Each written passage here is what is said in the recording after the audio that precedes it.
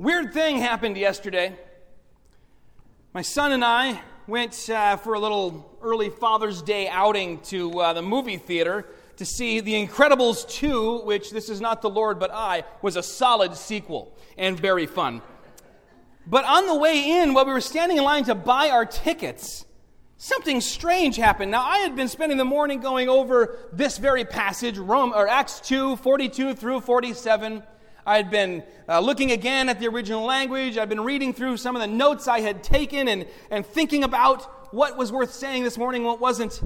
And as I was sitting there in line, I was kind of still thinking about it, and I looked up, and I saw 7 people, which is the perfect number, on their way out. All 7 of them wearing T-shirts. Different colors, but the same T-shirt. I could tell because on the back of the shirt, they all had the same thing. Some were adults, some were kids. And I looked closer, and I kid you not, on the back of each shirt it said Acts 2, 42 through 47, and had the whole text. And I thought, what is going on? Am I having a vision? Is this real?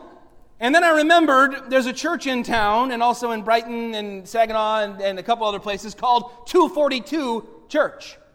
And I usually kind of snicker at these like hip, new, weird church names like Tapestry and, the Bunker or whatever. But I got to admit, that's a good church name. Because they've named their church after this passage.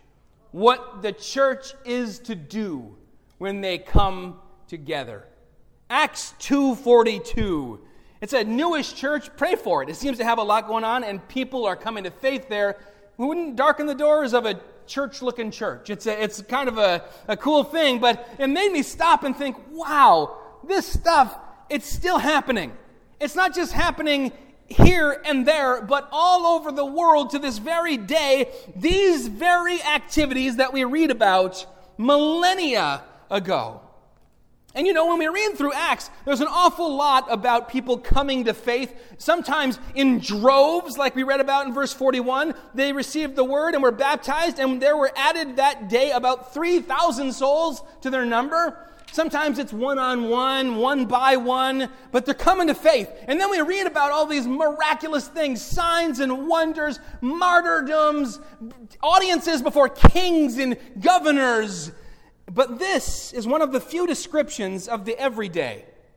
What are these people doing? How are they living? Now that they've repented, have been saved and baptized. What was church life like for the first Christians? And we find the answer here. It's brief, a few quick statements, creating kind of a composite sketch, if you will, of the life of the church in these earliest days. And it's not a perfect church. We don't want to idealize it and say we got to get back to exactly doing everything that way. It wasn't perfect. We find that there were hypocrites there. There was false doctrine popping up time and again. We find that there were internal squabbles. And yet, here we see described the best and purest of those first days after Pentecost, when the Holy Spirit came upon the church. We need to read these words today. It is an antidote to the individualism that just, I think it's a plague on the church. There's a rugged individualism that is one of the strengths of our nation and our history. But when we come and bring it into the church, and our attitude to everything is, I can handle that myself, well, then we're going to fall quickly away. We see that they were coming into a community. They didn't get saved and baptized and say, oh, that was a cool day, and then just go back to life as it was, only maybe a little more self-actualized and a little more spiritual. No, they were baptized into a body. Those who believed and were baptized formed a community. And that community met together regularly. The first thing we see here is that they were devoted. Verse 42, and they devoted themselves. See, casual Christianity is an absolute absurdity. We see it everywhere, but it makes no sense. This way of life, this whole life worldview and philosophy that says I pick up my cross every morning, prepared to go to my death for this thing, I'm sort of into it. This thing that says, lay down every thought captive, every word, everything, every affection, every drive. I mean, I'm not a fanatic about it, but yeah, I dabble. No, there's devotion here. And it doesn't just say they were devoted. Here's something for you, a little present active participle. Meaning we should probably translate it, they were devoting themselves. It's ongoing. It's a continuous present tense. They were devoting themselves to what? To 4 things. Hey, that'll make a sermon outline. What are those 4 things? Number 1, the apostles' teaching. They were devoting themselves to the apostles' teaching. I almost said first and foremost, but that would be redundant. We've been talking in Sunday school about how word order means so much, especially in these lists and things. In the Greek, in the Hebrew, they didn't yet have control B for bold, and word order often was most important to show you emphasis. What's first here? It's the apostles' teaching. And yet rarely is that the first thing that people will say when they're commending a church to someone. Oh, you should go there, it's amazing. Well, yeah, what's amazing about it? Oh, it's vibrant, it's friendly, it's welcoming, it's exciting, it's cutting edge, it's relevant, it's relaxed, whatever they say. Rarely would someone say it's devoted to the apostles' teaching. And yet a learning, studying congregation is always the mark of a spirit-filled church in the Scriptures. Learning and studying, we might say a doctrinal, or doctrinal if we're less pretentious, a doctrinal church is a mark of being filled with the Spirit. What did they devote themselves to? We could translate this, the apostles' doctrine. Today, I think it's very popular to say, oh, no, we're all about relationships, not about all that dusty doctrine. But read through Acts. It's Acts 17, and we read that the Bereans were more noble than others because they were constantly checking the doctrine, studying the Scriptures, making sure that these things were as the apostles said. We look at those 7 churches in the book of Revelation, chapters 1 and 2, where there are, Jesus writes, he dictates and John writes down 7 letters to 7 churches, and we look at them, and many of them could be commended with some of those words that I used earlier. In Pergamum, they were welcoming, they were tolerant, they were even indulgent, and yet their doctrine was a disaster. They were heretical. And Jesus, he says there's condemnation waiting if you do not fix this. In Laodicea, they're a one-stop shop. Everything you might need is there. They're self-sufficient. They're rich. They've got beautiful facilities. And yet he says, you're lukewarm, and I'm about to spit you out of my mouth. In Sardis, they had a reputation for life. Programs everywhere. It was the church of what's happening now. And yet, he says, inside you're dead. Even Ephesus, which is the church that's told you've lost your first love. Many people say, you see, in Ephesus, they were all about doctrine. And that was their problem. No. That's the one good thing Jesus says about that church. Yeah, you've got good teaching. You don't fall into the traps of these false teachers. He's not telling them be less doctrinal. He's saying live out your doctrine with love, or it's worthless. Jesus spent most of his time during his earthly ministry teaching. So following Jesus meant learning for hours a day. Learning at the feet of the Master. I'm always confused when people think they can follow Jesus today without learning, without study, without devotion to the Word, without devotion to the apostles' teaching, what Jude will call the faith once for all handed down to the saints. We've got it right here. And if we are to be a true church, a spirit-filled church, we will be devoted, and we will be devoting ourselves to the apostles' teaching. This continues to be central throughout the New Testament. When we read the qualifications of an elder, there are an awful lot of things listed that have to do with character or reputation, but the only ability that is required is the ability to teach. The book of Acts clearly portrays the desire to learn, the desire for teaching and doctrine as an evidence of conversion. Hey, how about if I embarrass you, David? I've been texting with David now and again. He says to me the other day, I've been watching sermons for the last several hours, and I've been reading the scriptures today, and these words just made me ecstatic and sad at the same time. I'm still thirsty. And I thought, that is so amazing. God, give me that. So that I can be in the Word for hours and go, oh, I still want more. I still want more. I am hungering and thirsting after your Word. They devoted themselves to it. They devoted themselves. We so often want the shortest, little, quickest, so that I can say, check mark, yes, I did my devotions. A little crouton, not a big loaf of bread. I don't want our daily crouton. I want our daily bread. And I want to sit at the feet of the Master and learn. And some say, oh, I don't have time for that. You don't have time not to sit at the feet of the Master. We will make time for whatever is most important to us. We will make time for Jesus if we are devoted to Him. Looking back, it's clear that the dry ages of the church have corresponded to the neglecting of God's Word and the neglecting of sound doctrine. And at the greatest periods of revival, yes, they've been a lot about prayer, and we'll get to that in a minute, but they've also been about turning to the pages of God's Word with a hunger. So they devoted themselves to the apostles' teaching. Secondly, they devoted themselves to fellowship. The word here in the Greek you already know if you've been in the church very long. It's koinonia. Say that with me. Koinonia. It's a fun one to say. It means a close bond among people. There's a certain intimacy. Luke only uses this word once. Paul uses it all the time. It's one of his favorites. It describes the unique sharing that Christians have with each other because we have in common an experience of God and a sharing with God. I'm sure you've experienced this, where you don't know somebody, and yet because you're both believers, there is a bond. That's amazing when that happens. I remember Aaron and I were somewhere up north years and years ago, and we went to, there was this little place called the Shrine of the Unborn, and we said, I've heard of that. We drove in there.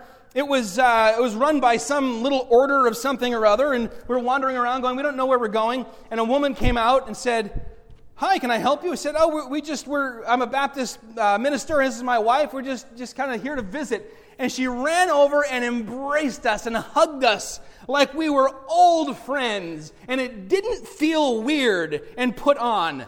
It was genuine. We haven't met yet, but this is a reunion because of this life we have. And maybe you've experienced the opposite, where you're with Christians and there isn't really any bond, and you wonder, why is that? Is it me? Is it them?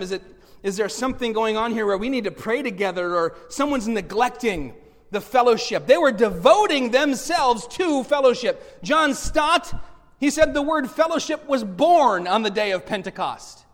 What he meant by that was not that the word wasn't around yet, but that it had now new meaning.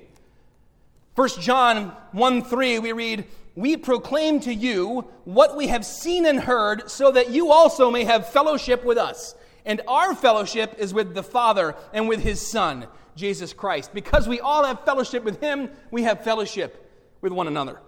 Koinonia. And I think we ought to probably translate this, as some have, as common life. Fellowship sounds like something you do for 10 minutes and then it's over. That's not what we're talking about in Acts. Common life, and I mean, it's a very wooden translation. When I was in seminary, I studied Koine Greek, and I've been studying a lot lately. It's very exciting. Not classical Greek, the really hoity-toity ivory tower stuff of Plato and Aristotle. Koine Greek is common Greek. This is the language of the day. Common, koine, common, koinonia, common life. There's another word that's incredibly similar, koinonikos, which means generous. And this is something that is vital. Churches big and small struggle to establish and develop this, but it is vital that we have this generous common life together, that we don't see this as a place where we all come together and we all have the vertical relationship with God next to each other, and that's it. The vertical and the horizontal, they relate to each other. And the closer we are vertically to God, the more we will be close to each other. We see that here. And the more people say to themselves, I think the church is kind of just full of jerks and hypocrites, and I'm going to take a step back and distance myself, the quicker they begin to drift away from God. His design is that we will love Him with all our heart, soul, mind, and strength, and love each other as we love ourselves. We see another aspect of this in verses 44 and 45. After he has gone through all these things that they devoted themselves to, he gives us some more details. We read, all who believed were together and had all things in common. And they were selling their possessions and belongings and distributing the proceeds to all as any had need. We'll be looking much more closely at this phenomenon in chapter 4 in a little while, but it's mentioned here, so we need to mention it as well. All I'll say is that this is not communism, a forced sharing. Rather, what we see here comes not from a law forcing from without, but a new heart compelling from within. Yes, they all still had their own homes. We read that in this passage. When we get to Ananias and Sapphira, they were free to keep those fields. No, this is generosity. Koinonikos, it's common life, koinonia. They're willing to sacrifice for the church. And that sacrifice, it touched every area of life. It touched the pocketbook and the balance sheet. We'll see that it touched the pantry and the dinner table and the home. It wasn't segmented into one little area of my week, one little part of my character. It was all encompassing. And when we compare the way the apostles were pre-Pentecost to this, it's amazing. Arguing over who is the greatest, who will have the biggest portion and the highest position in the kingdom when it comes. And now that they have the Holy Spirit, it's the opposite. Who can be the servant of all? Jesus said that is the greatest in the kingdom, the one who is the servant of all, the least of all. We've seen this. I've seen this so many times right here. I've seen people dig down deep to help other people. I could go listing names and names and names and names, but it was always given with the condition of anonymity. But people, even outside of our regular kind of apparatus for giving and helping, when someone's in need, coming up alongside, maybe with money that is needed, maybe with time and effort. We've been meeting a lot at the church lately. I've been having meeting, and I noticed this thing. With Lisa's always there, because she's the head of the elders, and she's been looking kind of bad lately. And I was like, is she okay? Is she ill? And then I find out later, I'm like, no. She's just been coming from somewhere every time I see her. She's been painting a house over here for someone who needed help. She's been moving someone over here. She's been packing someone over here. Why does she look a little tired? She's a little tired. And it's good. This is koinonia. This is common life. Life together. You look lovely today, by the way, Lisa. This is the going, even being in each other's homes, helping. And we see in verse 46, they were in each other's homes, breaking bread from house to house with glad and generous hearts. So they're gathering together, as we're told a little earlier, in large groups, in the temple courts, in the courtyards of wealthy Christians. We know that from tradition and Scripture. But also, we're told here informally, as small groups around the dinner table, on the roof. That would be their thing. For us, it'd be maybe in the backyard or in the living room. And when they gathered, they shared meals and they fellowshiped with glad and generous hearts. I think one of the most important things for the growth of a new believer is to become established in this kind of common life. And it's so hard in a world that's so individualistic. But I have taken to, when I'm going to camp in a couple weeks. This will be year 19 as camp pastor for 7th and 8th graders. And I'll tell you what, I only realized in the last 7 or 8 years, I needed to take the last session, the last time I got to teach, and always emphasize, if you don't have a church home, find one. If you don't have a youth group you're part of, find one. You guys can't do this by yourselves. Christianity is not some Lone Ranger thing. Even the Lone Ranger had Tonto, though, and he wasn't exactly lone, right? We need each other. Need people. That's all. We're only in chapter 2, and that's come up 3 times now in the book of Acts. We need one another. We see this happening in the early church. One of the most consistent themes. And it's possible to be part of a church and still not have this kind of relationship of common life. And it's hard. We have to establish, we have to do what we can, whatever it takes as a church to make this sort of thing happen. We see throughout the New Testament, if you're reading your King James Bible, you can tell when just one person, you, is being addressed, and when many people, you, are being addressed. And you start to see, wow, most of the time, it's a group, a church, a fellowship, a family, a community that's being addressed, consoled, taught, exhorted. And so getting, quote, more plugged in with a congregation or meeting regularly with Christians outside of the Sunday morning setting, it's not extra credit for the Christian life. Those who are really serious, it is the Christian life in many ways. John Wesley said, "The gospel of Christ knows no religion but social, no holiness but social holiness." This is something that happens in community. And table fellowship is emphasized here. Recognize that this was a big deal in this context, in this culture. That's why they freaked out on Jesus when he ate together with sinners and tax collectors and prostitutes. You're eating with them, you're having table fellowship. Christianity has taken that and emphasized it through the ages. Our highest right is modeled after a meal. Jesus taught while they were eating together. He prepared meals for his disciples, and many of his miracles before and after the resurrection had to do with the sharing of food, and on more than one occasion, the literal breaking of bread. In fact, Jesus enjoyed his meals so much, he was accused of being a glutton and a drunkard.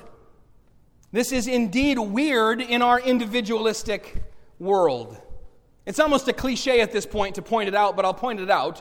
We live in a world where we're all more connected than ever, connected by these little things in our pockets. They connect us via pictures that are very carefully crafted and photoshopped, 10-second videos, 280 characters at a time, but we're not really connected. People feel more isolated and disconnected than ever. And that's okay. In fact, it's good, because the church is called to be the counterculture that comes in and says, yes, you do need this. This is what you should want and need, or at least it's what you need to want. And let us offer it. I remember I was watching a program about a very, very major cult working its way through our country. It's having a resurgence right now. And people who had come out of it said, this is how I got in. I was at a low point in my life, and I had nothing, and I had no one. And I was sitting alone in my house, and someone came and knocked on my door and said, God loves you, and here's a book, and here's a group, and here's someone who will care about you. And I said, okay, I'm not even going to look in the scriptures or anywhere to see if these things really are so. I'm just going to say, hey, if you will have me, if you'll give me some love, some attention, some care, if you care about me, I'm in. Well, Jesus, they're stealing that from the church. Jesus told us that was our job, to love, to welcome, to be the hands and feet of the Savior who welcomed everyone, who embraced the broken. Our world is very different today, and it's hard to see how we apply some of these things in a world where you move from here to there across the country with ease, where people change churches when we get bored, where people even change spouses if things are going wrong without much trying even sometimes. And yet, in the church we see modeled, especially here in Acts, a devotion to the community. Sadly, people are more devoted to their sports teams, I think, than to their community these days. And yet when you zoom in on the sports team, you find these people aren't even from this city. And a year from now, they might be traded somewhere else. There in the church must be a commitment to a body, a congregation, a family. And it's weird these days to even talk this way, and we can either despair because all of this change is happening around us so quickly, or we can see it as a great opportunity. That we can become a place where people who are feeling isolated despite all their 794 friends on Facebook can truly belong, where we can hold each other up, build each other up, and spur one another on to good works. But they were in each other's homes. How did I get off track there? I don't know. They were in each other's homes, and I've heard it said, I've said myself, we'd have more people in our home if I had a full-time housekeeper who could keep the place presentable, right? It's a little embarrassing sometimes. There's papers and mail all over, and the laundry is piled up at the foot of my bed. So if anyone peeked in my bedroom, they'd go, "Oh, good grief!" Hey, that's pride. That's pride, right? That says I need to continue this fiction I'm creating online with the pictures and videos that I very carefully select and share. I need to continue that illusion that I'm perfect into real life, not just with strangers if I'm showing my house, but with friends, or rather with the family that is my church family. We need to repent of that. Karen Maines wrote that hospitality comes before pride in a chapter of a book that was all about how she got over this hang-up with, I can't have people in here because. We see that in the scriptures, the setting, the surroundings, the food itself, they're all secondary. Jesus had to teach Martha that, remember? She was, everything's not perfect. He said, listen, there's a better portion right now. Your sister sitting at my feet. She's focusing on what is better in this moment. And when we gather together, when we're in each other's homes, we focus on what is more important. And that is the word of Christ given for us. In the New International Version, I think we have a good translation here of, they met together in each other's homes, breaking bread with glad and sincere hearts. If you look at that word sincere, it actually indicates simplicity, singleness of heart, a lack of pretense. We're not focused on all this stuff and, I forgot to. No, we're focused on Christ together.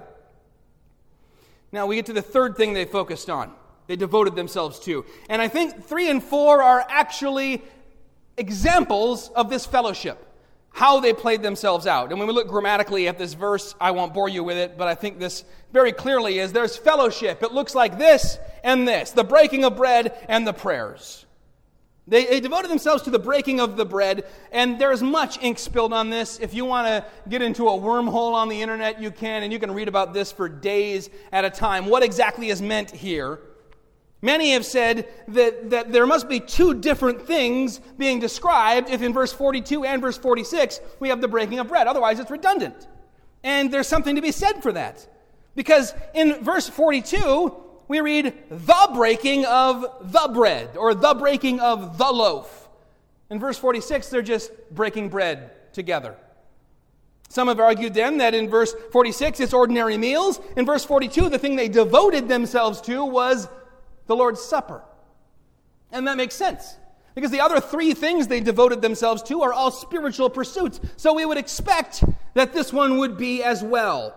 And in the Christian church, what is the spiritual significance of breaking bread? Well, it is the body of Christ broken for us, commemorated in the sacrament.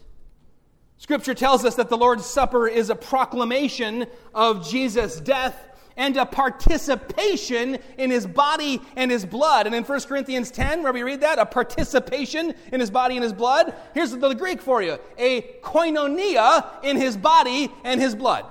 A common experience together of Christ's death and all the benefits thereof, according to our confession. But even if both of these refer just to ordinary meals, we know if we keep reading 1 Corinthians, and if we read James and other passages in the New Testament, that when they got together and had a meal, what happened is these became agape feasts, love feasts. And at the end of them, they would have the Lord's Supper. And so some people are even chastised and rebuked because they're eating and drinking so much that they're drunk by the time they get to the Lord's Supper and taking it in an unworthy manner. So either way, we see both the informal eating together, fellowship together, and the formal worship in the form of Holy Communion, one with another. Both are happening. And that brings us to the fourth of these things, to prayer, or again, to the prayers. You might write that in your margin. There is the article before prayers. They devoted themselves to the breaking of the bread and to the prayers. Something formal is being described here. And that doesn't mean that everyone's wearing a tuxedo and a cummerbund, but rather that there is a form to it. What's being described is liturgy. The first thing we're told is they devoted themselves to the teaching of the apostles, the Didache ton Apostolon. And you know, we actually have, this is wild, a book that was discovered relatively recently in church history called the Didache ton Dodeca Apostolon, the teaching of the 12 apostles. And it starts laying out an early liturgy. I mean, Jesus gives us a formal prayer. We call it the Lord's Prayer. In the Didache, it's from the first century, decades after this at most. We read that we should use the Lord's Prayer 3 times a day. That is the recommendation, to pray the Lord's prayer 3 times, morning, noon, and night. And then as we read the rest of the New Testament, more prayers are added. We see passages from early Christian hymns. There is formal worship. Baptists often react harshly against this. We don't have any liturgy. No. We don't do that. We just come together on Sundays and have an invocation, and then there's a prelude, then we sing a hymn, then we read a passage from the King James Bible, and then another hymn, and then there's a sermon, and once a month we have communion. Yeah, that's called a liturgy, an order of service. There was formal worship. And we see them gathering in the place of formal worship, in the temple courts, according to verse 46. There's probably a couple reasons. One, it can accommodate everyone, all the Christians at this point. The 3,000 is probably happening in the temple courts, the court of the Gentiles probably, and when they would pack them in for a big festival, that could accommodate 200,000 people. So that's no problem whatsoever. But also, this is the place where teaching and fellowship and prayer ordinarily happen. And so those 3,000 who we just read about in verse 41, they immediately learn, not just by being told, but by praxis, by doing, that communal prayer is a key tenet of the Christian faith. In fact, it wasn't even called the Christian faith yet, but they're already completely submerged in prayer. In many churches today, new converts don't learn that at all. They might absorb something else, that the main pastime in the church is social activities, or gossip, or committee meetings, or something else. That was not the case in the early church. They were devoting themselves to prayer. One of you told me this week that you spend 2 hours a day in prayer and Bible reading. And I even believed you. And I'll tell you what, it's one of the most busy and one of the most accomplished people in this sanctuary. You see, Luther had it right when he said, I have so much to do today that I can afford to spend no less than 3 hours in prayer. Prayer is the fuel that drives us as Christians. And when I look back at my own life, the times I've neglected prayer are the times I have run out of steam, come to a stop, and said, what's going on? Well, I'm so busy, I'd better even devote less time to prayer and Bible reading. I haven't got time for that. We need to look to prayer as the fuel for our very lives. And so we see they were devoted to these 4 things. And they were meeting together. They were meeting in general for fellowship and food and fun. They were meeting formally for the prayers and for the Lord's Supper. They were devoting themselves to the apostles' teaching and studying. And then we see their response to all this stuff that was happening here in the book of Acts. In verse 43, and awe came upon every soul, and many wonders and signs were being done through the apostles. It's often a question that I will hear. Why do you think that we hear about miracles happening all the time in China, all the time in predominantly Muslim countries where the church is persecuted or where there's struggling and not here? And sometimes I hear people say it's because we don't need the miracles, and they do. But I think a better answer is it's because we don't expect the miracles, and they do. Because we can explain everything, right? And between our technology and our social methods, we can accomplish practically anything. And so we don't think we need, and we don't think we should expect to see God doing great things. If there's any one takeaway from the book of Acts, perhaps it is expect miracles when you are living as a Spirit-filled Christian in a Spirit-filled church. Expect miracles. And yeah, there are a lot of charlatans that are out there doing crazy stuff and fooling people, and we want to distance ourselves from that. But we're going to run into some phonies in the book of Acts too. And that did not stop the apostles who had witnessed the resurrection from trusting God to be able to accomplish more than they could ever ask or expect. Are we ready to experience awe at what God is doing? If we come to Him in prayer, and when we study His Word, and when we meet together, and when we build each other up, and when we take part in the Lord's Supper, we find ourselves prepared for God to be greatly at work, mightily at work in our midst. This passage begins and ends with descriptions of great growth. Those who received His Word were baptized, and there were added that day about 3,000 souls. And then in verse 47, praising God and having favor with all the people, the Lord added to their number day by day those who were being saved. It's almost like a sandwich. The slices of bread on the outside are these statements about great growth in the church, but inside is the meat. We want the outside, but it's often perhaps too difficult, and we don't have time for the inside. Notice inside, this is ham and cheese. This is not some silver bullet, some program, some strategy that can be implemented for instant results. This is a lifestyle. This is koinonia, common life. This is gathering together in prayer, gathering together for the Lord's Supper, gathering together both formally and informally to read God's Word. And then we see the response of those around them, that they had favor. Having favor with all men, with all the people. Some have suggested a better translation would be having goodwill toward all the people. It's possible, but I think it's a bit of a cop-out. We say, people aren't going to like us. Jesus warned us of that. We'll see that. Look at chapter 8, verse 1. Saul approved of this execution, and there arose on that day a great persecution against the church in Jerusalem, and they were all scattered throughout the regions of Judea and Samaria, except the apostles. We see that, yes, there's often a honeymoon period where the church is celebrated at times, and then after it comes persecution, just like Jesus was praised with Hosanna, Hosanna, and then later that week, crucify him, crucify him.